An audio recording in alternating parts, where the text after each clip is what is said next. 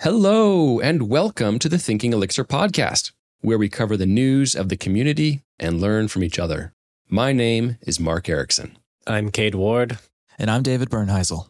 Let's jump into the news. Hey, lots of good news today. We got GitHub launch support for Hex in tracking and reporting security advisories. Most recently, I think GitHub released the support for parsing modules, so you can like jump between code and calls and stuff. So that was pretty cool. So that was a while ago. And this week they launched security advisory support. So it doesn't say outright on the blog post, and we'll have a link to that blog post, by the way.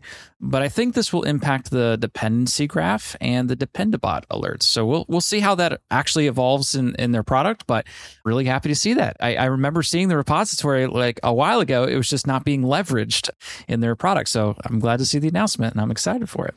That's pretty cool. So I assume that means if I am a maintainer and I become aware of a problem, I need to submit that there is a known vulnerability, or maybe actually people who aren't the maintainers can also submit that there's a vulnerability. I'm not sure. Like, who does the submitting to say, oh, there's a problem here, so that everyone gets notified? Yeah, and they have a whole page that like outlines the process for how to submit vulnerabilities. And it's been a little bit since I read it, so I might be a little bit inaccurate here, but it is submitted to the repository, and then the maintainers have to like vet it, review it, and then approve that, oh yeah, this is actually a vulnerability, and that's what ends up getting put into the database, tagged with the affected versions and all that kind of stuff. Yeah, something else that's been making headlines is the Stack Overflow developer survey results. There's a couple of highlights we wanted to talk about. One is Elixir was number 2 on the loved language category, as well as Phoenix being the number 1 loved web framework. So pretty cool stuff to check out there. Go give it a read if you haven't. We'll drop a link in the show notes, and we'll also drop a link to a tweet from Jose. Jose had some things to talk about and things that we could learn from it. So definitely some interesting results there. I'm really excited for the results. That was my first reaction, was like, oh my gosh, this is amazing. Elixir is like getting some respect, like this is great. And Phoenix being number 1, that was great. But I'd like to dig into the data a little bit more. And I'm not positive that all of that is wonderful news, though it's great to see it. That's just going to generate interest, I think. But I don't know. I'll have to save my thoughts and look at the data and make sure, confirm some feelings there. But what do you guys think? Yeah, I think there's definitely more we could talk about. Because I think when you actually look at some of the results, the numbers are at different sizes for all these different languages. And so it's about percentage of relationship of the data. So it's not an obvious it's the most loved language in the world by population numbers. So it's interesting. I see. So it's like, of all the people who love Elixir, they pretty much all use the Phoenix framework and love it. Yep. It's like, well, there's not really an alternative. So like, of course. But they don't hate it. But they don't hate it. But it doesn't mean it's the most of all other frameworks on the face of the planet. It's a subset of the data. There's certainly, I think we could dig into that a little bit more and kind of share our thoughts on what we think this tells us. And next up, Alex Koutmos and Hugo Barauna are working on an upcoming book. I think we might have mentioned it before, but it's currently in beta. It's called an Elixir Patterns book. So it's about teaching different coding patterns. And as part of that, Alex is adding a PR to the Kino project. And that Kino is Elixir's charting library that's most commonly used in Livebook. And his work is adding the ability to visually render supervision trees with Mermaid, which is also a ASCII-based way of building boxes and arrows and connecting things in Livebook. And he intends to use this in his upcoming book when he's teaching about supervision trees. So it's just really cool because I already think Livebook is a great tool for teaching and playing with Elixir. And adding a feature like this just makes it even more accessible when you're teaching some of those deeper OTP concepts. And it's very cool. It's going to be part of the Kino library. All right, also up, Frank Hunleth of Nerves Project fame announced that Nerves now has support for the RISC-V Mango Pi. The required package is published to Hex, so we'll have some links to that. The Mango Pi, if you haven't heard of it, is a single board mini computer, kind of like the normal Raspberry Pi, that provides almost the same features offered by the previous Raspberry Pi Zero W, so that's Zero wireless model. It's produced by a different company. It's about $20. And so the work by Frank brings nerve support to this other hardware option that people might want to play with really scaled down like edge devices. So you might be wondering, RISC-V, what is RISC-V? That's a big part of this Mango Pi thing. What is RISC-V? We can talk a lot more about it, but the TLDR is that it's an open source processor instruction set. It's very similar to ARM. We've also been talking a lot about ARM lately, mostly thanks to Apple because of their new Apple Silicon stuff, the M1 chip and all that, which is using ARM. RISC-V is actually part of ARM. That's what the R in ARM stands for is RISC-V, or maybe just RISC. But RISC-V is the open source hardware project involved with that. So it's getting a lot of attention in FOSS community because the kind of corporate interest in things like, well, the x86 chipset that we've all had for decades now, and then also more recently ARM with phones and Apple. We'll drop a link if you want to learn more about RISC-V, but really cool to see that happening, and that Nerves is on the forefront of supporting that kind of stuff. Next up, there's a Gleam update. Louis Pilfold, the creator and maintainer of Gleam, which is a statically typed language that runs on the Beam, got a Gleam application running on Fly.io. This work came because Gleam 0.22 includes a new command to prepare Gleam applications for deployment. So he wrote a blog post about it, which we can drop in the show notes. So this is really exciting. Fly doesn't pay me to say this, but they should. Fly is awesome. We've been using it in production, so that's a win for Gleam for sure. I think this is kind of about like a mixed release style, package it up and prepare it for deployment. And I think that's what they're really showcasing here, and which I think is a great next step for helping people deploy their Gleam applications to production. Yeah, I mean, when that happened for Elixir, like deployment changed. So that's great. And next up, Explorer version 0.2.0 was released. So recently we talked with Chris Granger in episode 104 about Explorer. Explorer is a data analysis tool for Elixir that lets you do spreadsheet-like calculations and operations in your Elixir applications. Honestly, of all the NX libraries that are currently available, Explorer is the one that I think regular developers like me who don't know about machine learning can already get started with. That's an exciting thing for me. And so just a couple updates on some of the new things. It got a little faster. So they were tuning the Rust NIF builds using some different compiler flags and things as they were kind of settling in and getting it ironed out. And because it uses Rustler precompiled, you don't have to worry about any of that build rusting coding stuff.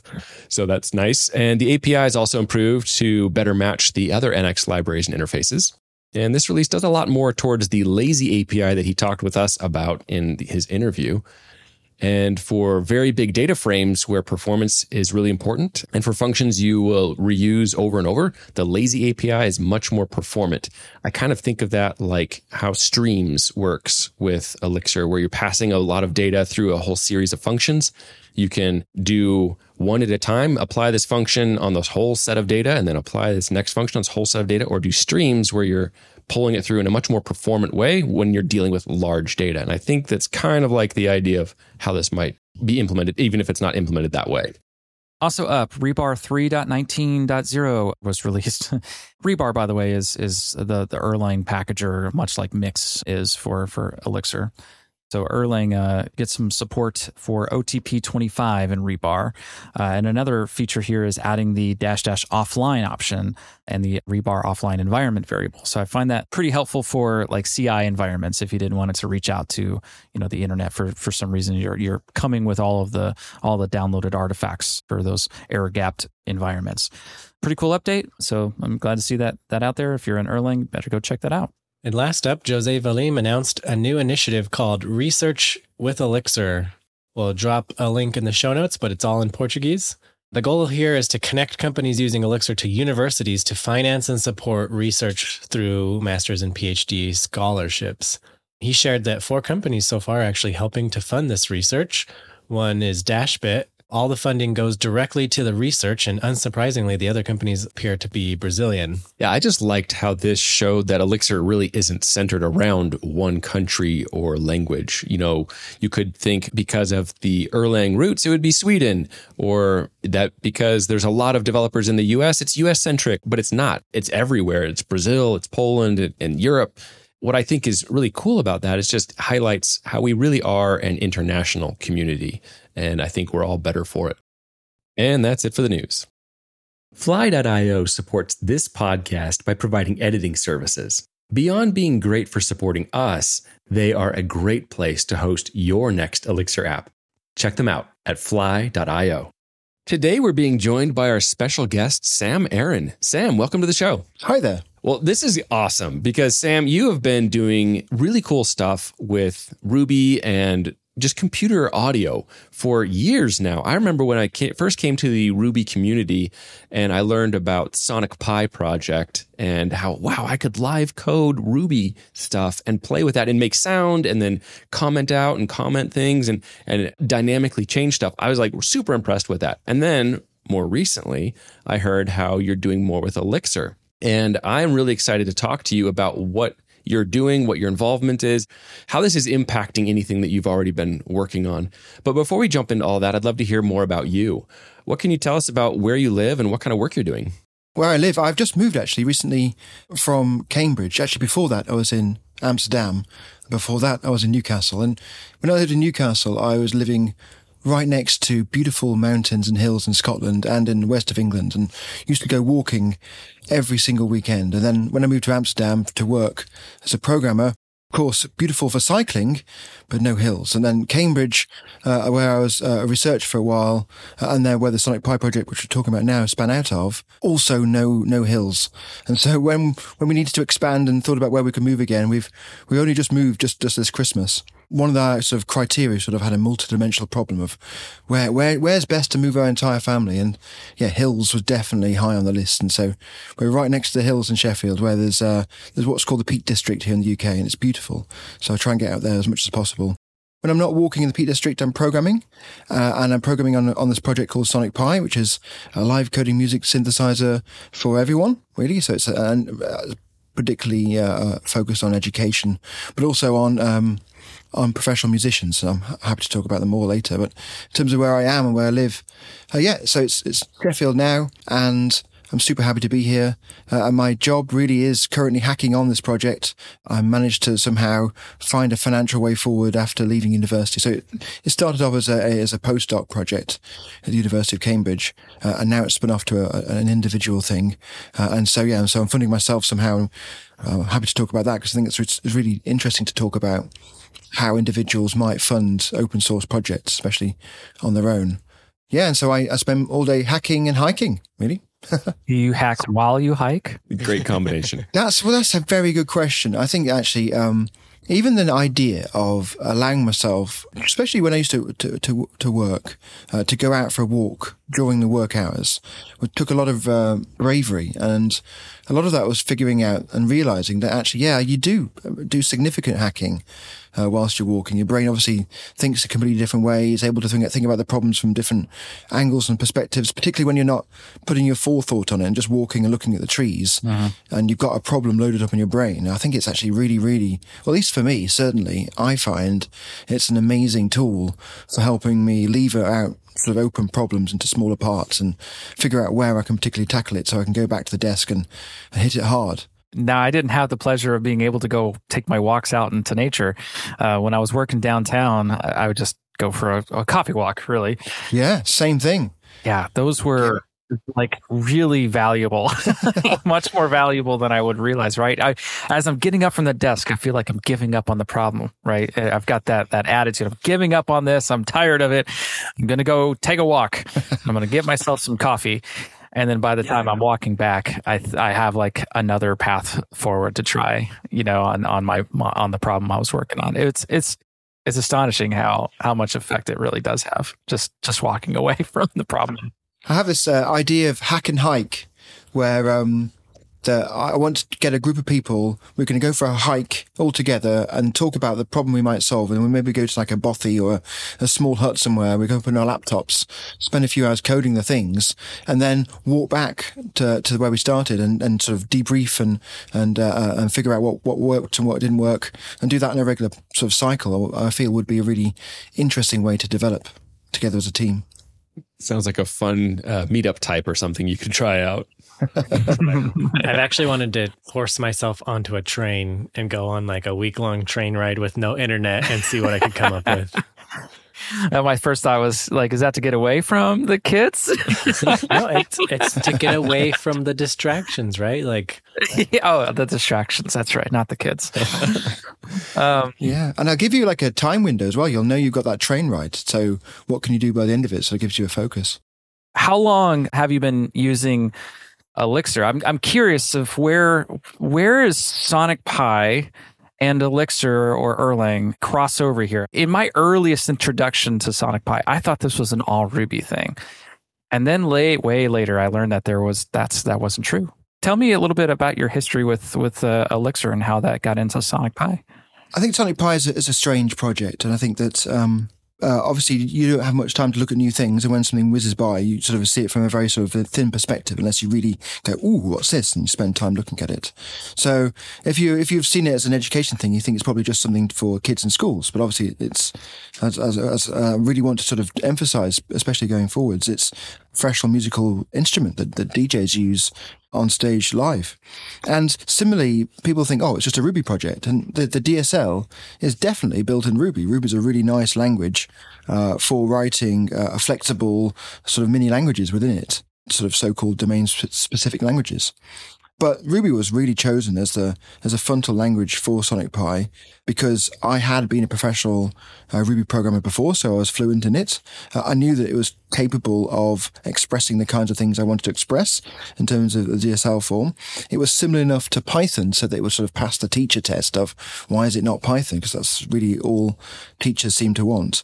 But the original project, I had essentially 2 weeks really to build the first version, because I had to, in 3 months, the whole project was to develop a piece of software to engage kids in computer science, especially the new UK computer science curriculum. But in addition to building the software, I had to find a teacher, collaborate with them, develop a scheme of work, use this new software to see if it could help teach the computer science curriculum and assess it in 3 months. So that's a super small period of time. So I gave myself 2 weeks to build the first version of Sonic Pi to allow myself to at least have the time to find the teacher and then iterate the development. So, of course, I'm going to use a language I'm fluent in already. And also Sonic Pi has derivations from Clojure. Actually, the first version of Sonic Pi was attempting to be Clojure, but because it had to run on the Raspberry Pi, at the first iteration of that computer, at the time, the JVM support was really nascent and not particularly sophisticated, and my Clojure code wasn't particularly efficient, and it took 7 minutes for the namespaces to boot, so that wasn't going to happen. So I was attempting to port ideas from my that current project called Overtone, which is a live coding music system in Clojure, to the Raspberry Pi. And so that didn't work. So I ended up building something new, which was based off Ruby. So it's a Ruby project. But it's important to recognize that was just a language choice just to build the interface. The system is got lots of languages built into it and different components and different processes. So it's almost like a mini microservices architecture. In the same way, a web service website might be backed by Nginx serving the web pages. Sonic Pi has something called SuperCollider, which is an audio synthesis engine in the background. So all those synthesizers are designed in code and have to be implemented such that they compile down to little SuperCollider synth defs, which get executed on the audio engine. So there's that component. Obviously, there's a Ruby language component. There's a GUI, which is another separate component that's implemented in C++. And that's using the Qt, or Qt, I think it's called, graphics toolkit, which is cross-platform, which is how we've got to get into a position to supporting not just a Raspberry Pi, which was originally developed for, but also Windows and Mac and Linux in general, with some caveats, of course, as there always is with Linux. Yeah, so it's actually Sonic Pi has many languages, and the Erlang component was implemented quite a while ago now, so 5-6 years ago now, as a way of starting to manage the problem of I/O in general and building an I/O server, so getting information into Sonic Pi. So people might be pressing buttons or twiddling knobs or twisting dials, or they might be receiving network messages off the internet and wanting to convert those into musical events. And so all that stuff was implemented in Erlang. And also another critical thing was the timing of sending out events. So you not just want to send out an event immediately. Often, especially with a musical system like Sonic Pi, it's all really about implementing a sort of a concurrent scheduler, which is well timed, so that you can sort of send a stream of events, but sort of park them And so that at a time T, when you want the actual drum to play or you want the light to flash maybe at the same time as the drum, then you then send that event. So that event off, assuming that the destination itself doesn't have a scheduler to be able to schedule, which most systems don't implement their own internal schedulers. So so Sonic Pi turned out to be an I/O system, and all that stuff was implemented in Erlang. And originally, the scheduler part was implemented by Joe Armstrong, who found an interest in what I was doing. Since then, obviously, Joe unfortunately has passed away, and so he's no longer on the phone to sort of for support. It's a real tragedy. And also, I've been watching the Elixir community for a long time, being very interested, but I've avoided sort of spending time focusing on it because I felt that in my time really steeped in Clojure, I eschewed and ignored, I think, the virtues of properly grokking and learning Java, thinking I'm learning like a more sophisticated language, or it's more my language that I want to focus on, and Java's just this other language which happens to be the primary language for the JVM, but I'm using this more exciting language for the JVM, so why should I bother learning Java? But it turns out, obviously, whenever you get an error in Clojure, it spits at you a lot of Java. So it seemed to me like that turned out to be something I should have fixed earlier on. And so before learning Elixir, I really thought it was important to learn Erlang properly, so that when I started to understand Elixir and look past the sort of similarities of the syntax with Ruby, because I think it's only a very thin veneer of similarities between Ruby, then that's the sort of the syntax, I'd hopefully be able to understand all the semantics of what's actually happening on the beam. And I think that's really been, at least for me, it was a good strategy. And so now I see Elixir, understand it much more. I see its potential, and I see its potential for implementing, especially interfaces, and also potentially for implementing the whole language that's in Ruby currently in Elixir. Because to make the language work, and this is another thing to talk about as well, which I think it could be very interesting. All the timing stuff, I had to implement all, and also to do it concurrently, because music tends to have this very concurrent nature, and the children wanted to play the drums at the same time as the bass. And so I had to implement all this weird concurrent stuff in Ruby just to make that simple, which obviously the Beam has much more sophisticated and well-engineered versions of. So I think actually a whole ton will translate really beautifully to Elixir and to allow me to delete a whole ton of code in the process and have the result being more efficient and better engineered, because obviously you're leveraging all the amazing person hours that have gone into the Beam and all the Erlang and Elixir libraries that I'll be relying upon. Yeah, one of the things I thought was just amazing is just that, you had Joe Armstrong who found the project or found interest in it and got involved and helped work out some of that initial I/O scheduling aspect, which I think is very cool. And I think it's also interesting just that you make that point that music is about concurrency. A chord is concurrently playing 3 different notes or more. Just when we think about concurrency in that way, it's like, concurrency it's everywhere. Everything is happening in parallel. When you have a system that helps model that better, it can be a smoother experience. So that was very insightful. There's actually, I think, an interesting story that's correlated to that from Sonic Pi, which is that when the children asked to play the drums at the same time as the bass, so we taught them loops, and so they could do a loop of drums, and so they could do a loop of bass. And they tried to do 2 loops at the same time. And this is something that didn't happen once. It happened all the time I gave a workshop. You'd end up with children learning the loops, learning the drums, learning the bass, or learning the guitar samples, or learning a synthesizer sample and wanting to play it with something. They'd want to play multiple things at the same time. And they'd put their hand up and say, how do I play these 2 loops at the same time?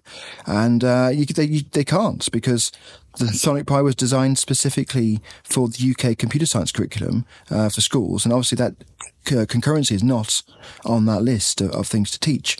And so in the early days of Sonic Pi, the answer to the children was no, you can't, which actually turned out, I observed, to really, I think, put them off, and they would end up just being a bit distracted from it and not looking out the window and not that interested. And I remember it felt like, and I really should have said this to one of them, that when they asked, hey, can I make the drums play at the same time as the bass? It's like, well, no, you've got to wait till you're 18, because when you're 18, then you can go to university and then you can do computer science there and they'll teach you concurrency. So it felt to me like an opportunity to use my interest in the language stuff and domain-specific languages particularly, sort of to morph the Ruby language into something that actually supported concurrency naturally. And so instead of the loop, which obviously is a Ruby sort of construct, Sonic Pi supports something else called the live loop, which is just like a loop, but it happens to also run concurrently. And it also happens to coordinate with sort of the internal logical clocks, which sort of drive the system into making it really very well timed. And so the threads can play independently, but they can also ensure that they're playing in time with each other. So it's not just, because concurrency is, I'd like things to happen at the same time, but music is also in time. So there's like an extra sort of requirement. It's not just, because obviously if you have 4 people playing in a band and they're not even considering what each other are doing, you've got very free-form jazz, and maybe that's what you want. And you can obviously do that with Sonic Pi, but sometimes you might want to have them coordinate with each other to perhaps play at the same time or tempo or play in the same key or something. And so, yeah, so having threads that can synchronize in that way was actually a critical thing. So, but also making sure that the interface, that the language construct I used was one that the teachers wouldn't realize was concurrency, because they wouldn't teach it. So this live loop was just now, I just said it's the new name for loop in Sonic Pi. It just sounds cooler. And so the teachers are teaching loops. They've got this, okay, it's got a funny name, but it's got loop in it. That works. And the kids have got their concurrency so they can play the drums at the same time, the bass. And no one's really any the wiser. No one really even thinks they're doing concurrency. It's just a natural thing for them. There's something I just got to bring up, which is something that I learned from Joe Armstrong's writings some time ago, which is that, the world around us is concurrent, it's parallel. He wasn't necessarily using the term actor, but that's the way we can think about it. Like you think of a band members, you got 4 or 5 different members up there, and each one is an actor and doing their own like drum loop, like just going through their own little thing while the bassist is doing their own thing.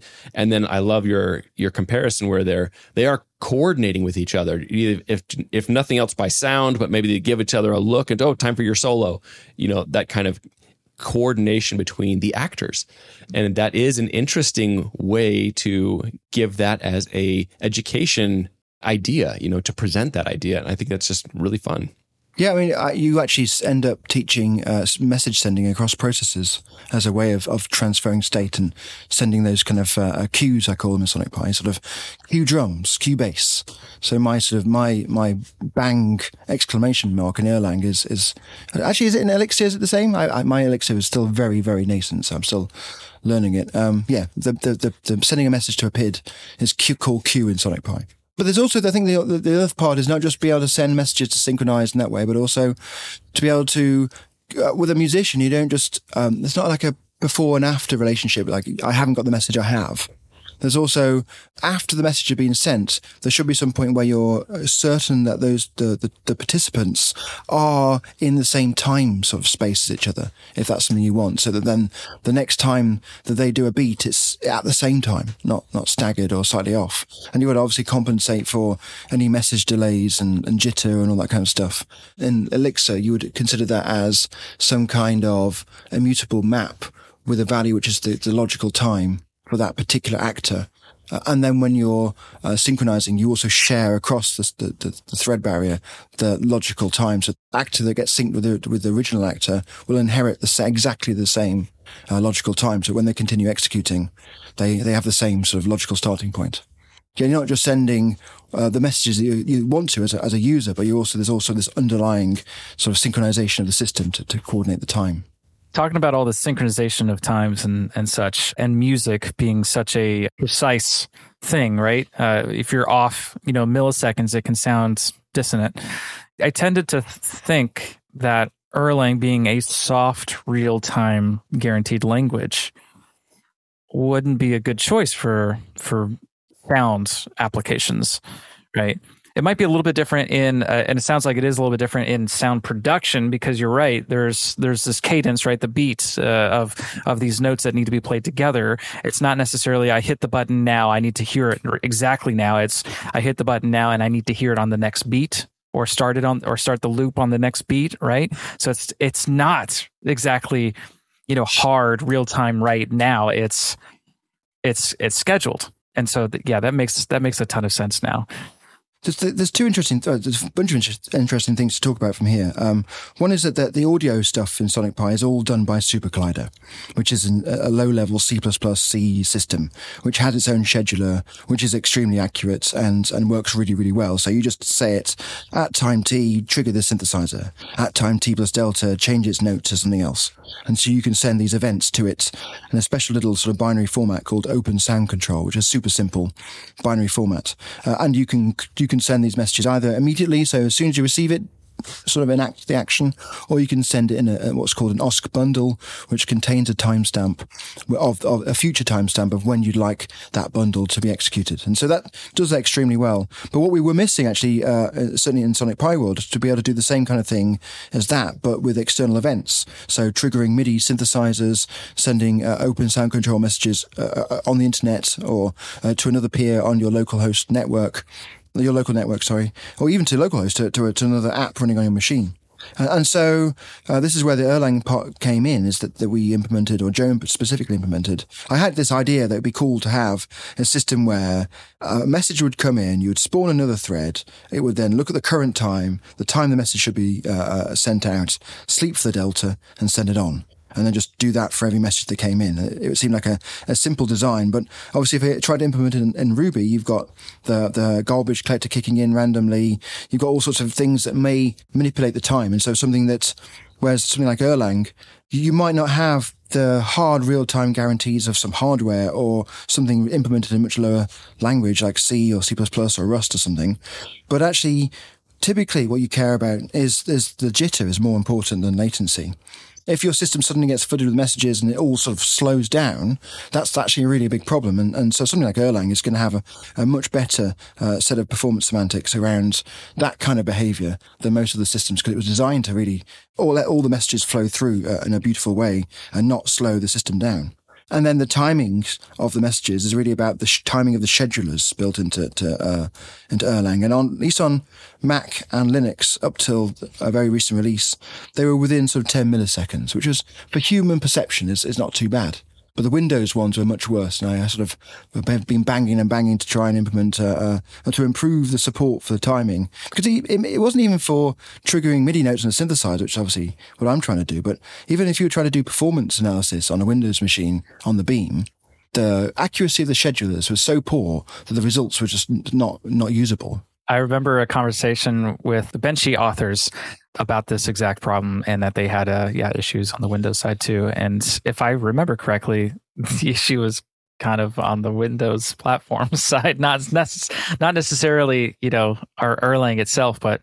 Well, no, it's definitely on Erlang's side, because they fixed it, and they weren't using the accurate enough scheduling API in Windows, and they've switched to that. But this is it's a common thing. This is my only bugbear with the Elixir Erlang community, and I see it a lot less in the Elixir community than the Erlang community particularly. Is this sort of anti-Windows stance, and it confuses me considerably. I love my shell, I love my Emacs, I love my tmux setup, but I mean, the same as people using whatever system, VS Code or Vim or whatever. I don't really mind. I think just use the tools you want, and I think Windows is a really commonly used operating system around the world. And if we're in the mission, well, at least I'm in the mission of trying to find ways to broaden the set of people who might consider programming.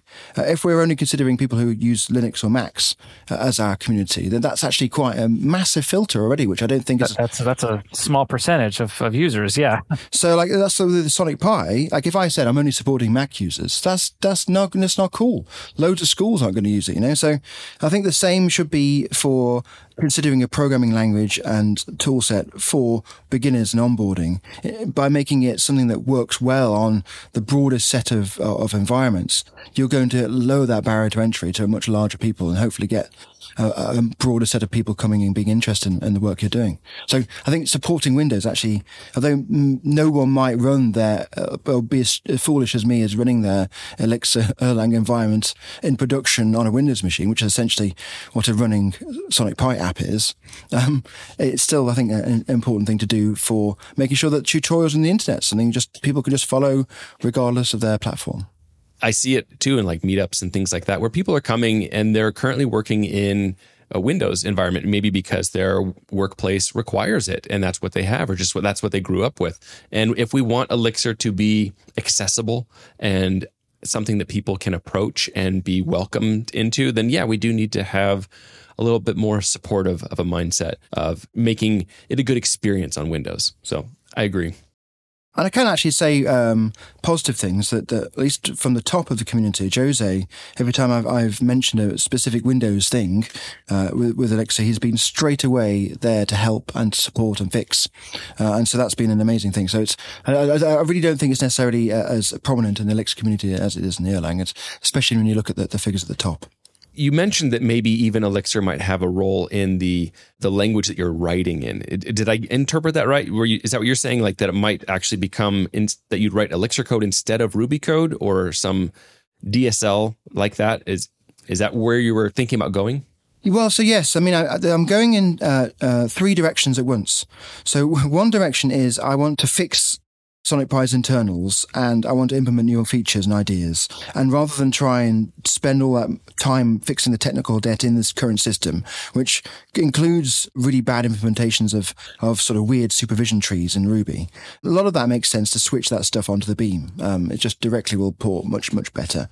And so to re-implement also the core internal algorithms from the bottom to the top, which means then that the Ruby syntax should just be a very thin veneer on a bunch of remote procedure calls to the Beam, which then you should be able to add a similarly small veneer of Elixir and have and because the syntax is very similar, I was talking to Jose about some of the differences, but most of them are surmountable. Yeah, we should be able to very simply build something on top. But the other direction I'm going is to make something that I want to solve the problem of three kinds of jamming. One is like jamming on your own, which is just you and a Sonic Pi on a laptop or a PC or something. And that's already something you can do today. Then the one is to make a band of people so you can sort of all be in the same room and jam together. And that's about trying to get the Sonic Pis on each computer in time with each other. And that's essentially making the Erlang and the Elixir executions happen in time, which I've also solved now, which is going to be the next release. And then the third problem is to do this in a distributed fashion. So wherever you are, you should be able to jam with your mates and make some cool music. For that to happen in, I think, an interesting way, you want to be able to send kind of algorithmic structures to each other to be executed, not just events of start, but here's sort of a structural or a form of a baseline, and here's a randomization seed to feed into it and use it to generate the riff or the timings and things. I mean, Sonic Pi Coney is implemented by sending the raw Ruby to be evaled on the local machine, which obviously is a huge security hole if you open that up to remote users to send you code to be evaluated. And so and that would be the same for Elixir as well if it was just pure Elixir. So figuring out a subset of the language that's safe to send across the network to be able to allow people to send sort of algorithmic forms with each other whilst they're jamming, I think is a really interesting next step. And so Elixir being the implementation language of that and having it be very, very, very close to Elixir, I think is also a really important sort of next step. When you talk about this distributed way of collaborating and doing collaborative creation of music, totally makes sense the way you're describing that. Is like, here is a sequence that I want to kind of put in the scheduler. As a group of friends, you can do that. And you mentioned earlier that Elixir might play more of a role in the user interface. I was just wondering if LiveView is something that you've been considering or playing with as fitting any of this that you're talking about now. Oh, absolutely, 100%. So I've been fiddling with LiveView now since last summer, but only sort of in the periphery. But what I've done is I have, as part of trying to figure all this stuff out, is Sonic Pi now no longer, so it was originally having its own implementation of the Beam that we sort of, Joe wrote some cool scripts to take a standard Beam, chop out all the bits that we weren't using. Obviously now that he's no longer available for support, then those scripts and seem to have sort of seem to make much sense to use something that communities are using as a whole. And so looking around, it seemed that Elixir had the best tools with the mix stuff. So I can using it to make a mix release.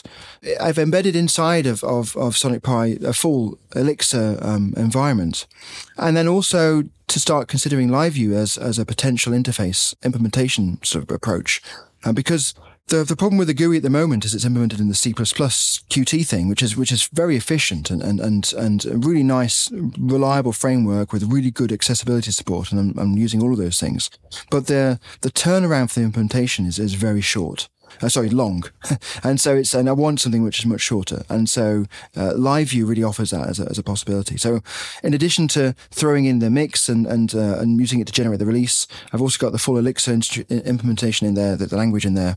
And also I pulled in LiveView and added a web browser component to the Sonic Pi GUI, and then triggered it all up so it automatically spawns the beam properly, starts up all of the LiveView stuff and hooks up to it and links up to it and uses it as essentially one of the little windows inside of Sonic Pi is a live view page, HTML page. And that's not going to be in the next release. It's just in the betas and not even in the betas actually, in my personal development things. If you can clone the source and switch the flags in CMake, you can turn it on. But it's certainly absolutely where the next phase of development is going to go is to consider how to use LiveView to broaden the kind of interfaces that Sonic Pi can expose to users, and also as a potential future interface to have the whole thing be implemented in something like LiveView. Is that a feasible thing to do or not? And so that's something I'm fully going to start exploring as soon as version 4 is released. So you'd mentioned a number of different features that you've been working on with some of the internals and things. Is that what's coming out in version 4, like where you're using the Elixir and supervision trees there implemented in the Beam instead of the version that you'd created yourself in Ruby? Is that what's coming up in version 4? Like what can people look forward to next in these releases? Yeah, so in terms of the Elixir stuff, it's just really a reorientation of the foundations of Sonic Pi's Erlang aspects to have a starting point at Elixir. So Elixir now is the entry point. The Erlang stuff is now called from Elixir.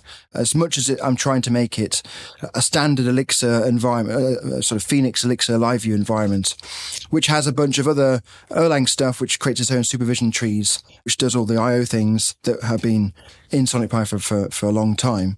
And then also a couple of NIFs, one NIF to do the MIDI and another NIF, which is the new thing for this version, to do this thing called the Ableton Link synchronization. And it's a toolkit for synchronizing metronomes across apps on different computers on the local network. And so it's built into a whole ton of professional VJ and DJ software, including Ableton Live and tons of iPad apps.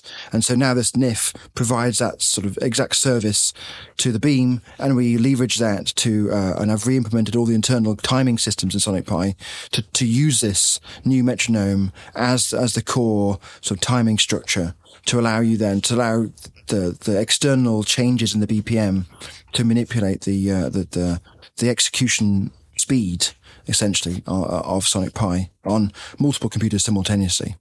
And so really that's about solving the problem of how do I make a band in Sonic Pi. I want to have multiple computers where this Ableton Link software automatically finds each other, sets the BPM to be the same, and as long as you write the word link at the top of your code and press run, everything underneath that will be synchronized with all the other computers on the local network that are also running in link mode. So that's the main feature of the next version of Sonic Pi is this ability to be able to create Sonic Pi bands. And that's going to be super fun. I can see that being a lot of fun for kids in like a classroom workshop type setting where being able to like actually jam together. Totally. That's I want to turn those sort of boring beige classrooms into nightclubs, into algo raves. That's the goal, right? And I know it's just there's loads of things. So in my studio, I've got a bunch of synthesizers that all have USB MIDI. And so I have a little Raspberry Pi with a USB hub, and I connect them all to the Raspberry Pi, and I run Sonic Pi on the latest sort of version 4 beta on this Raspberry Pi, which is also connected to the network. And that's currently by Ethernet, but obviously you can use the Wi-Fi. And then that can act as a bridge that can connect those synthesizers timing via MIDI clock to this Ableton Link stuff. As long as the Raspberry Pi is on the same network as your Mac or your PC that you're jamming with Sonic Pi, you can then you can trigger the synthesizers in time with everything else just from a little Raspberry Pi. And that's just, I think that's where the LiveView starts to become interesting, of having like an iPad or an external laptop or an iPhone or something that can open up the interface to that Raspberry Pi and then start configuring it and controlling it. I know from my own personal experience, when you start teaching people something, it is really fun and rewarding just to see the light bulbs go off and to see them get excited about something. Are there any stories or experiences that you can share about how that's been rewarding for you and things you've seen, how this has been successful? Yeah, I mean, I can talk all day about the joy of seeing people unlock the potential of what programming can be to them, and to see that as something that's not just an external sort of cryptic, weird thing that's only on the telly, to something that's actually meaningful to them and helps them. They can start to see its potential for them to express themselves. And I think that's why music is a really great environment to explore this, because of those things actually, I think, are a bit easier to get to than it is to get to expression. I mean, how many people express themselves through sorting algorithms?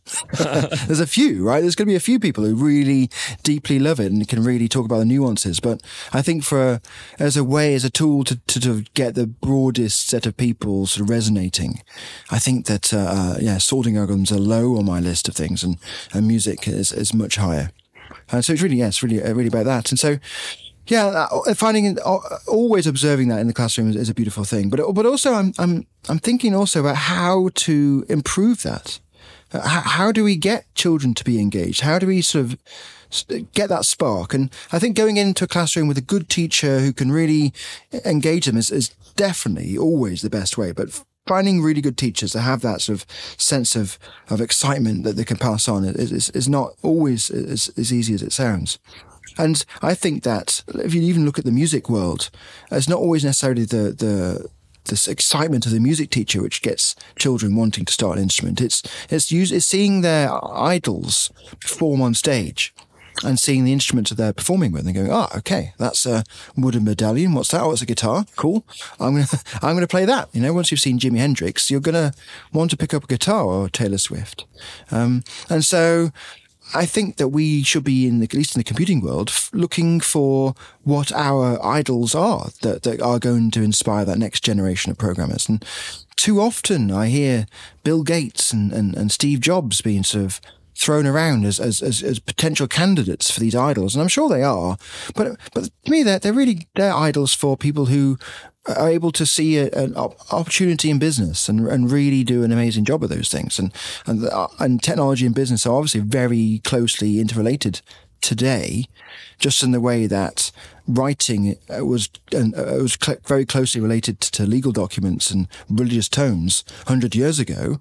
But of course, we broke writing free from that, and now we write to-do lists and shopping lists and text messages to each other with emojis.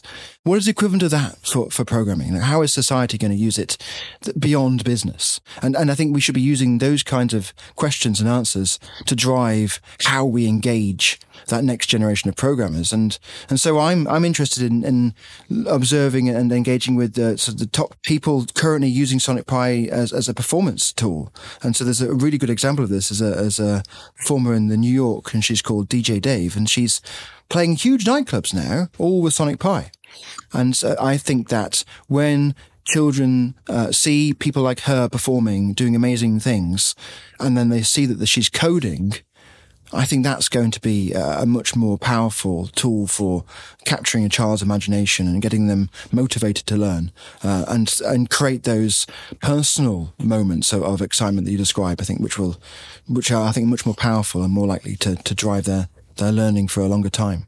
I need to go watch the talk that everybody keeps talking about, but is it live coding, or do you write up a script? Like when you said this lady's DJing at these big nightclubs, is she like coding live while she's doing it, or? Totally. She's a professional programmer, but she wouldn't describe herself in that way. She actually did an interesting work of integrating and mixing traditional DJing. So she has a DEX that she's able to do normal DJing, but she also has her own tracks that she's produced using Sonic Pi. And so she'll crack open the laptop, project that behind a big massive screen or on the ceiling and all sorts of cool places, so the audience can actually see the code that she's writing live in front of the audience. To answer your question more generally, in Sonic Pi, of course, you can just write some code as a composition, which starts at the top of the page and works its way down. And that is a composition.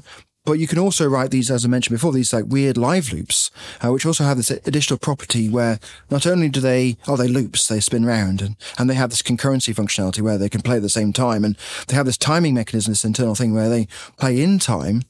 you could also modify their behavior whilst they're executing. And so you can say, okay, the one that's doing maybe the drum bits, I'm going to change up the drums. I'm going to change the bass. I'm going to turn this down and turn this up, change the reverb on this, and so she's tweaking the code as it's executing, as she's watching the audience respond to it. She's able to bring that feedback back into her performance and modify the code that she's writing as a response to that.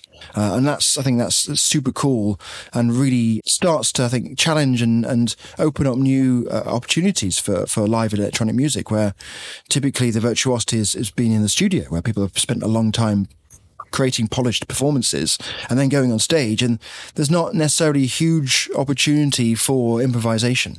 Whereas with the coding, you can do both. You can do a composition where you just press play and it all goes, but you can also be involved in that sort of algorithmic execution and modifying it based on your ideas and thoughts in the moment. And that's the live coding aspect. And that's also really useful for education, for having a simple loop and showing the child or the learner of any age really, how modifications to the code can be observed, and having something which is repeating, which you can modify and see the changes quickly is really sort of a very enticing way to learn the ideas. Yeah, that tight feedback like that, so you can just learn so quickly. But then also in a live performance, that's got to be a fascinating experience. I like never experienced that before. I've also never gone to a DJ concert either. So you should book me for one of your conferences.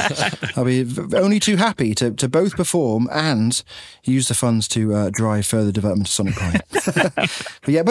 I've got Finnish people dancing, which is if anyone knows the culture of Finland, is a challenge, and so that's that's a hard thing. Yeah, actually, before they had too many alcoholic beverages, which is usually improves their dancing abilities. But it's just a joke. But getting coders to dance is a really, really hard challenge in general, and that I've risen to the challenge a number of times. It's a lot of fun, and it's a lot of fun to see also to perform for programmers, because they actually look and stare intently at the code and like, oh my goodness, people are really reading what I'm writing. And so I'll write, can I have a beer, please? And beer comes.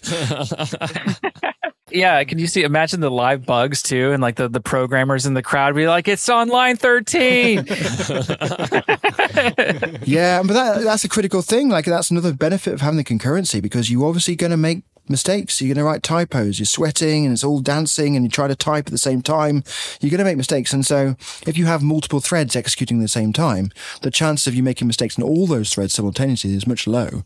And then what you typically end up is you break the bass, or you break the drums, just the kick drums left. And you're like, oh no. But the crowd think you've done it on purpose and they're loving it. And so it's an opportunity then to build it back up again and take it in the moment. But yeah, the concurrency acts as a safety net, as well as an enabler of ways of expressing music in a simpler form than trying to weave it manually in the words.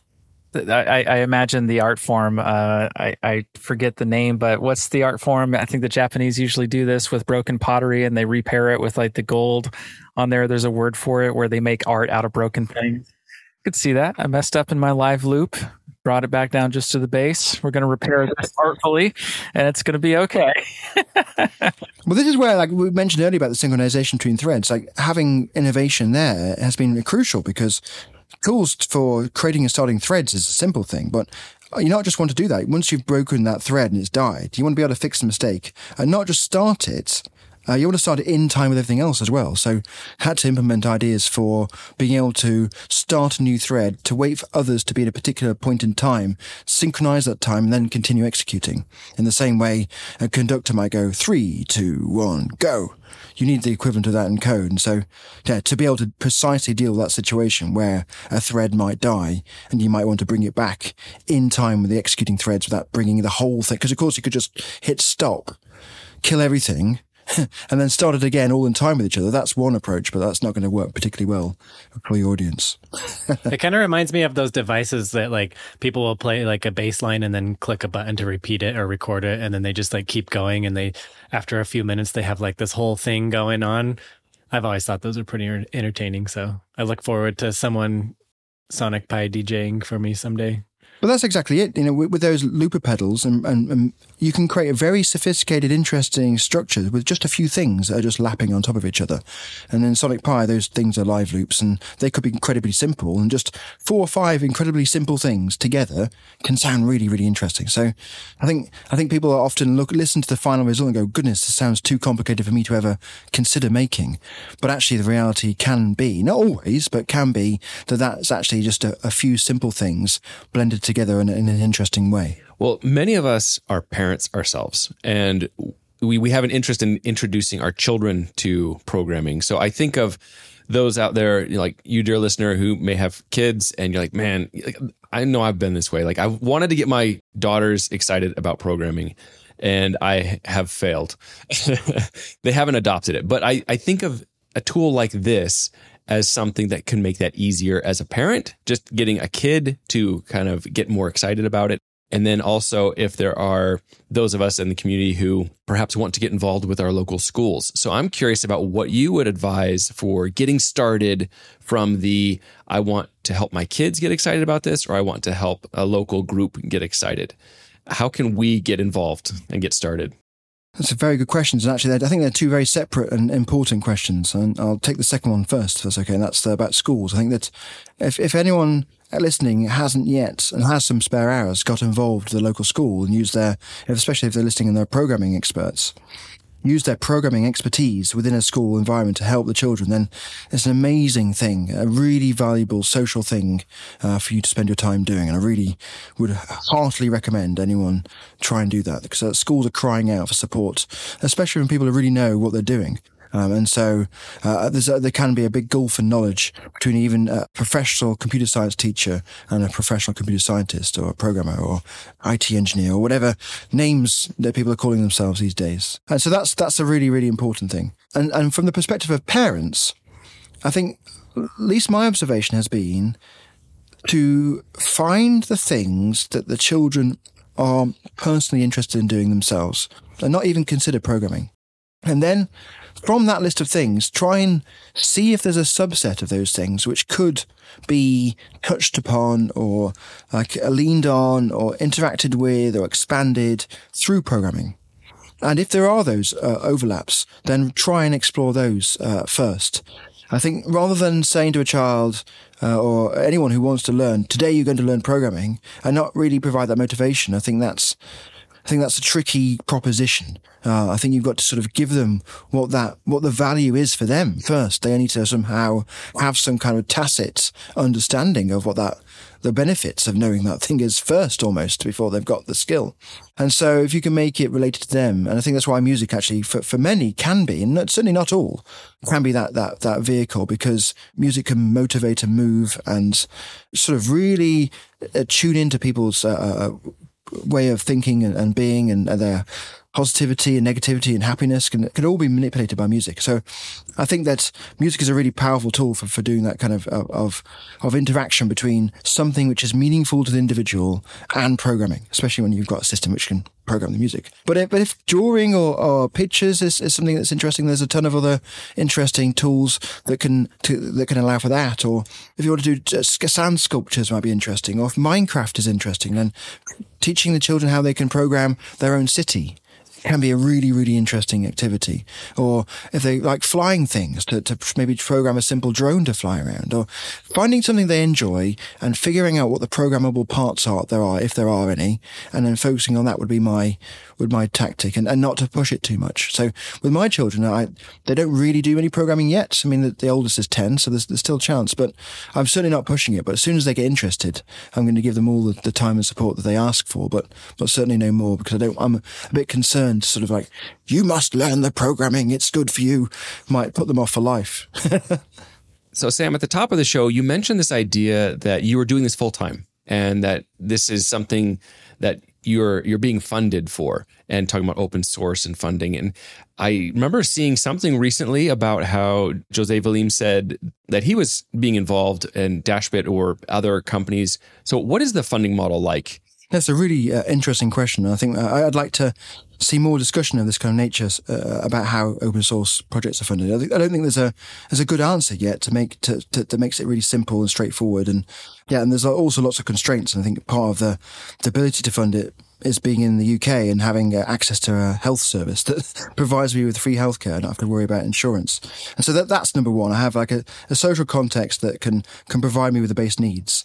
And then for income, I used to be funded. I used to work when the project started. I was based at the University of Cambridge and I had funding that was predominantly from the Raspberry Pi Foundation. But as with the nature of all kinds of fundings, often they certainly don't last forever. And so you have to keep changing them and manipulating them. And I also, within the education system, with the universities, finding ways to deal with not having to have all this extra work you get from applying for grants. It just seemed not to be worth the sort of the ratio between continuing to work on a project like Sonic Pi or going back and being a professional developer and earning a professional sort of a salary.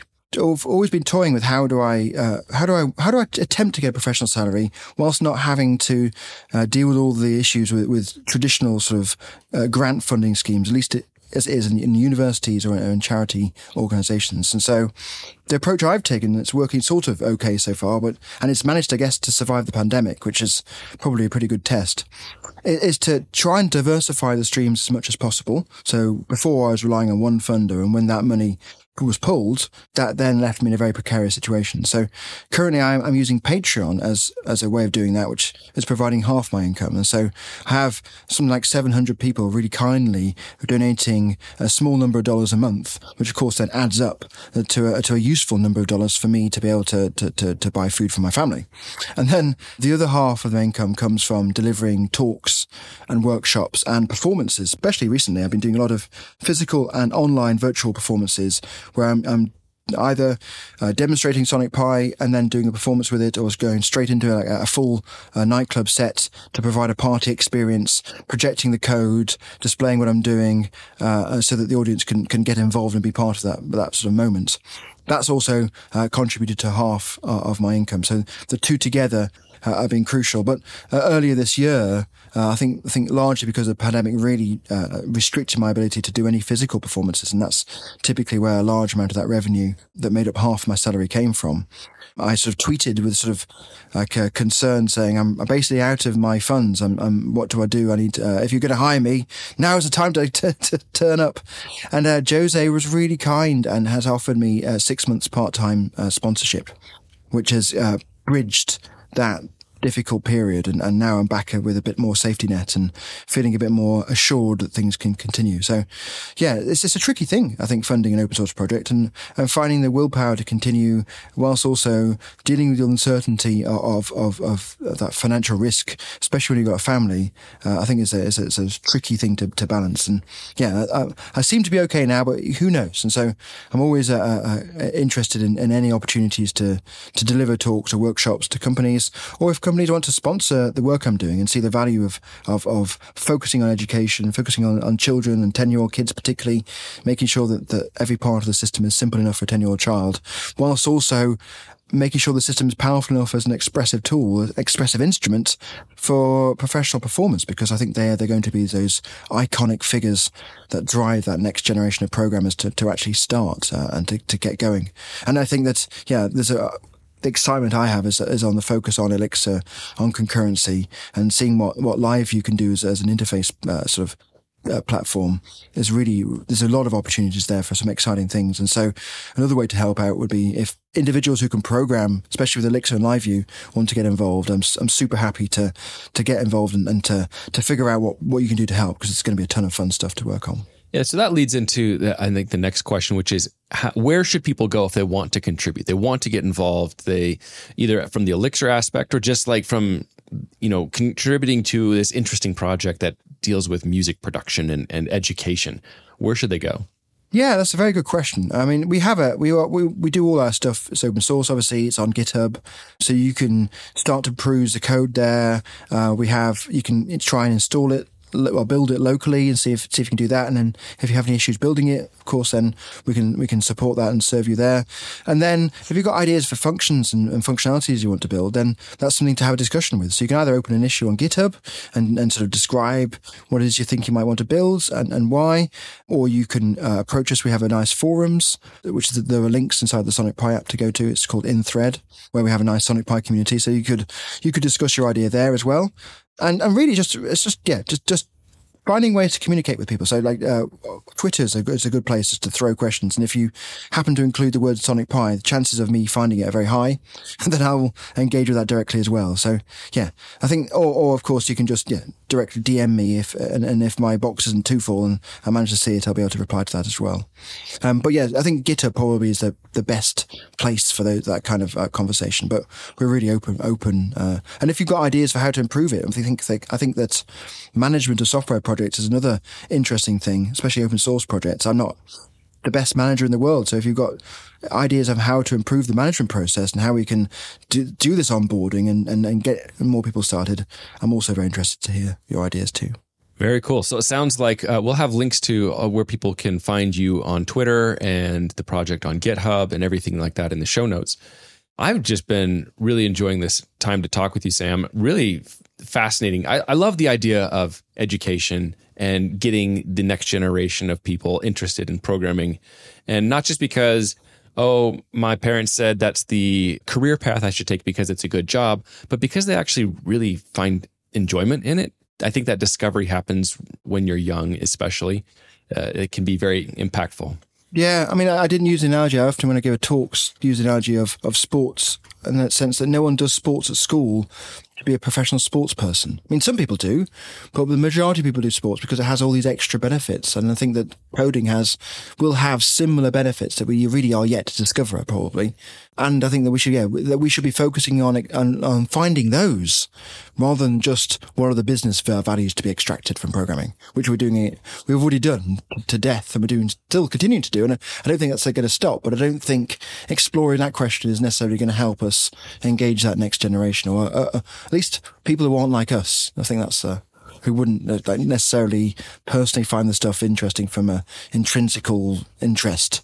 Like, I am drawn to programming people. You want everyone else to have a bit of a go. No, I love that idea of, like, the sports analogy, because I've met doctors who code on the side because they find it enjoyable and it helps solve some problem they have with their practice. It doesn't have to be your job to be able to be interesting and fun and help you and serve a purpose for yourself. Totally. Or you could be even if you're coding for fun like this doctor, but not necessarily building anything that actually has any value. So you're doing those Christmas programming quizzes where you're sort of solving those problems like every day, and you're doing that over one a month or something, and you're really taking a long time and you're learning how to do it. Or as I do to make some music, in which case you pretty much always throw the code away. Like, you're not necessarily creating something, an asset that's valuable. It's just a process of playing and tinkering with it can be an interesting thing. So yeah. You mean you don't unit test your live performances? I do have actually a background process which will create a local Git commit for every time I press the run button. And so I have a history of the performance, but I can't use it to replay it yet. That's something, I think that's a really interesting feature to work on in the future, is to be able to do a performance and then provide the audience with a URL, which has a link to the sort of a persistent data structure representing what I did that they can then use to feed into their Sonic Pis to recreate it. It'll be a fun endpoint to get to. I could see that. That's really cool. Well, thank you, Sam. This has been a really fun discussion. And I know you recently spoke at the ElixirConf EU. And when those videos come out, we'll make sure to share that. I'm also speaking at the FP conference. That's the one. It's in the same organizers. There's also got Elixir people going. What's it called again? Functional something or other. It's in Krakow in Poland. It's not Lambda Days, is it? Lambda Days. That's the one. Yeah. Lambda Days. So it's the academic-y, businessy one. Yeah, that Lambda Days is a great one for being cross-language, just functional programming in general. Yeah, that's the one. I'm speaking there. So, I mean, I'll be doing pretty much the same talk, but a bit more academic. Put my PhD hat on. Well, thank you so much for your time, Sam. I really appreciate it. You're very welcome. Unfortunately, that's all the time we have for today. Thank you for listening. We hope you'll join us next time on Thinking Elixir.